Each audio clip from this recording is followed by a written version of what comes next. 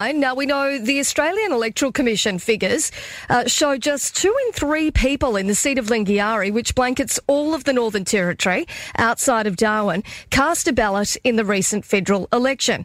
Now, Anthony Albanese, the Prime Minister, yesterday labelled the figure an outrage and blamed it directly on cuts to the Commission resources under the former coalition government.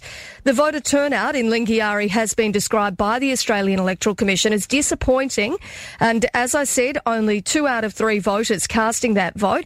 But despite what was a huge effort by the Australian Electoral Commission.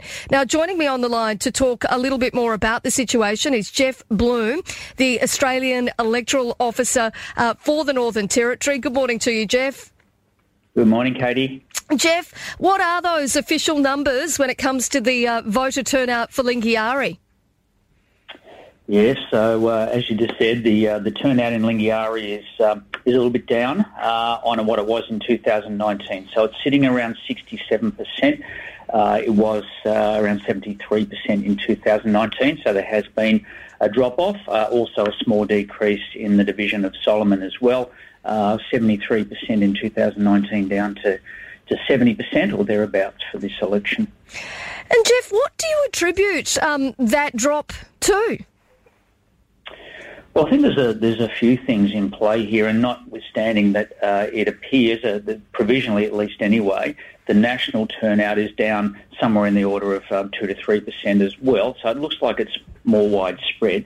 But certainly, in terms of these COVID times that we live in now, the unpredictability about people being able to, in this particular case, get to a polling place, not that there weren't the same number of polling places and the same service offering for this election as we had in 2019. We certainly had all of those polling venues open, all of those services available, including postal votes and so on. But the uncertainty, I think, has perhaps kept people away, including people becoming ill themselves through COVID or being close contacts. So there's a few unknowns in there, but certainly it has affected the turnout, and that's as you mentioned earlier, I've already stated that is disappointing for us because we've put in a huge effort.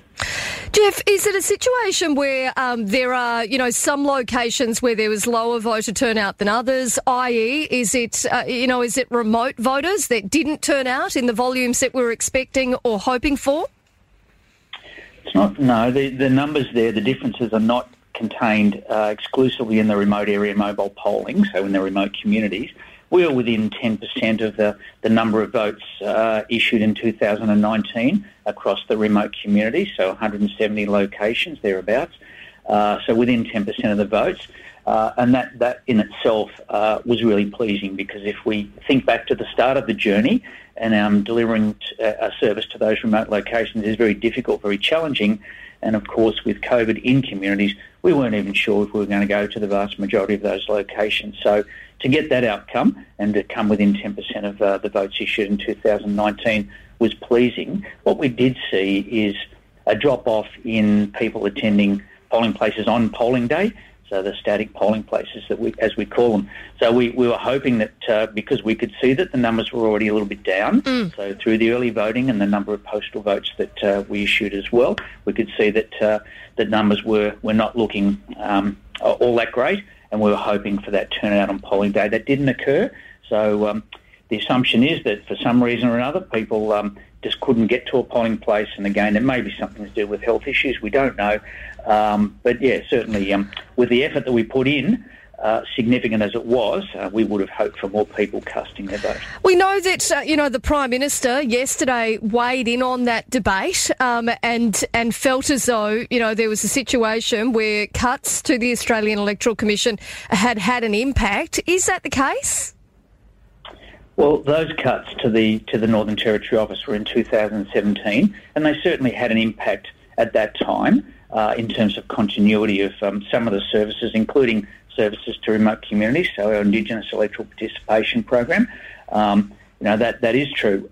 We've since recruited a team, an Indigenous team here, but that was in 2021, so that lack of continuity, it could be argued that we were behind and playing a bit of catch-up there. I certainly wouldn't dispute that. But the team's there now. They have worked hard over the last few months in the lead up to the election, and of course there's a lot of work for them to do as we move forward in the next electoral cycle. Jeff, I know that you and your team, as you've pointed out, put in an enormous amount of effort to try to get as many Territorians out to vote as possible. Do you feel disappointed then that those numbers are so low? Well, the effort that we've put in, like there's 12 months of planning that goes into this, or more.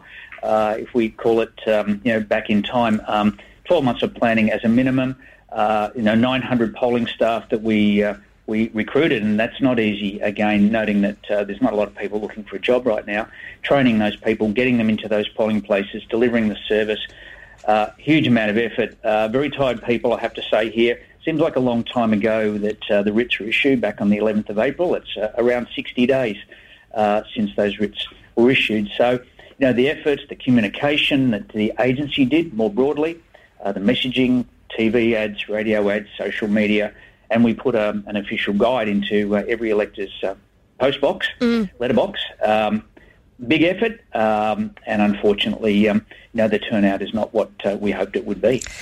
Jeff, are the people who didn't turn up to vote going to be fined? There is what we call a non-voter process after each federal election. And as we do after every election, we look at the process itself. We do write to people who have not voted, so their name's not been marked off the electoral roll, and we ask them to provide a reason as to why they didn't vote. I think that will be interesting this time around as to some of the reasons, whether it is something to do with illness or being a close contact and so forth, or just their comfort level around going to a polling place where, despite the COVID measures that we had in place to make those polling places as safe as possible, people may not have felt comfortable going to a polling place. All of those things will I think, become visible once we get those responses from people. So that'll occur in the months ahead, certainly before the end of the year. Could it be a situation where the Electoral Commission has done everything that they can to try to get people to vote, but unfortunately some Territorians just aren't really interested in the people that have put their hand up to run? Well, I know there's some external commentators that have got some theories about people being disconnected from the political process or the democratic process, and of course we can't necessarily comment on that. Well, we don't know. We are the service delivery side of the business, and that's what we do, and we believe we've done a very good job there. But there's certainly some other commentary out there that may be borne out in time, but certainly nothing that I could comment on specifically. Well, Jeff Bloom, the Australian Electoral Officer for the Northern Territory, we always appreciate your time. Thank you for having a chat with us this morning. Terrific. Thanks, Katie. Thank you.